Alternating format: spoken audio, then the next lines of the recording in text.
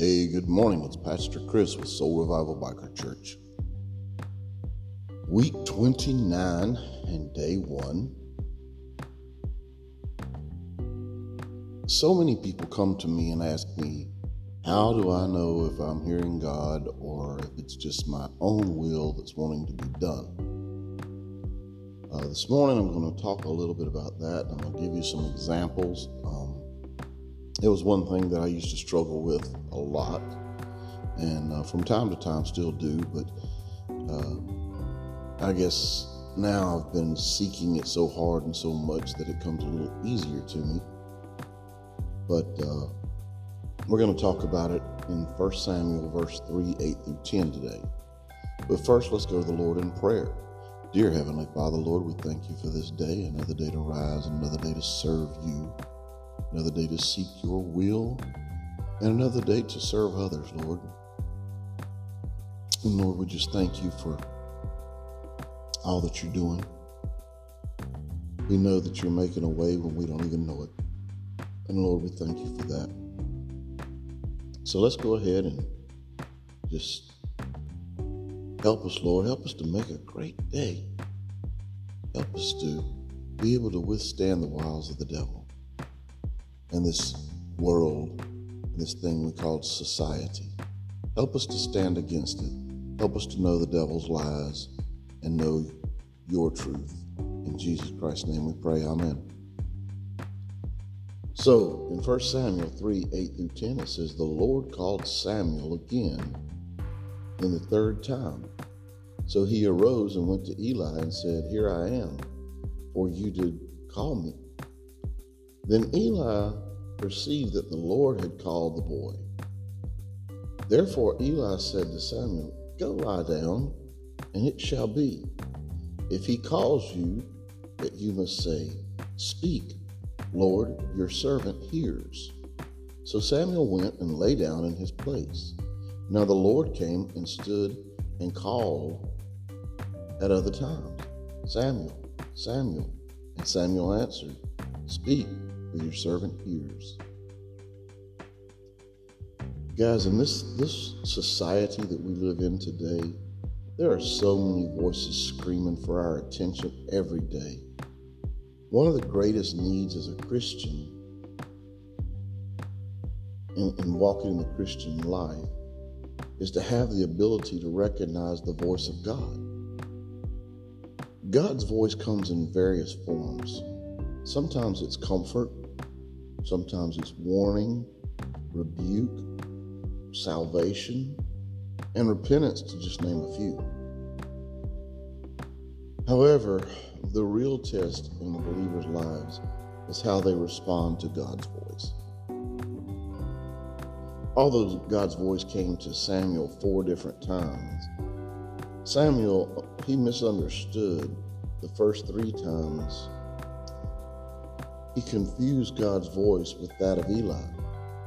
Each time Samuel went to Eli and replied, Here I am, each time Eli instructed Samuel to go back to sleep, Samuel did not respond to God's voice. For the same reason, many people today do not respond. He did not yet know the Lord. He ministered in the flesh and not in the spirit. So many times today I see preachers talking, and I've told a few people that I feel like they are scripture-led and not spirit-led. I can imagine preaching a service that I wrote 6 months ago for today. It's just, if I can't feel the Spirit leading me, I don't want to do it. I don't feel like it's real. I think it's something I manifested and made up myself. And I guess it's because the Lord He always helps me. The call of God depends on a positive response. But the call of God demands a positive response as well. We got to be careful not to reject it. Our response must be the same as Samuel's. Speak, for your servant hears. Take joy in knowing that the Lord loves you enough to call you to faith and repentance.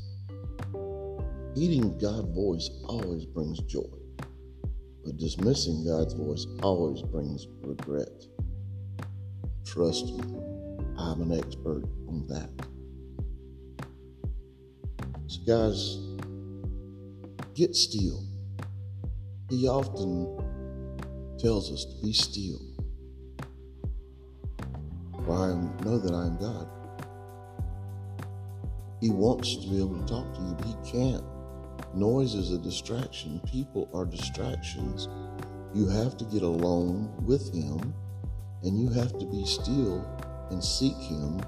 And soon, in the Bible it says, my sheep know my name, or know my voice, is what it says.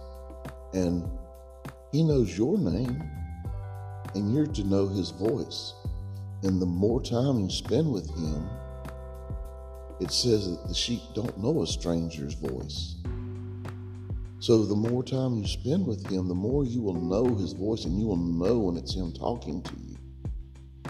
So this is just some things for you to think about today, and hopefully try to start putting in place and implementing in your life, because God wants you to hear his voice. Jesus wants you to know his voice. But you can only do that by practicing and listening. And as Samuel said, just tell him to speak, for your servant hears you. All right, guys, that's what I got for you today. Remember, it's going to get crazier out there. We're getting closer to this election. No matter who wins, I just have this gut feeling that things are about to get worse. So we better be calling on God and asking God what he wants us to do to prepare for it, how he wants us to get through it, and then listen for that voice. Remember, the devil, he's out there to kill, steal, and destroy. We've got to know his lies, and we can't know his lies because if we're not reading our Bible, we don't know them. And if we believe his lies, we'll live his lies. So just be on guard, study the word, and know his lies. Let's go to the Lord in prayer. Lord Jesus, thank you for calling me to salvation. Thank you for calling me to spread your glorious gospel. I'm so grateful you called me to this repentance each day of my life.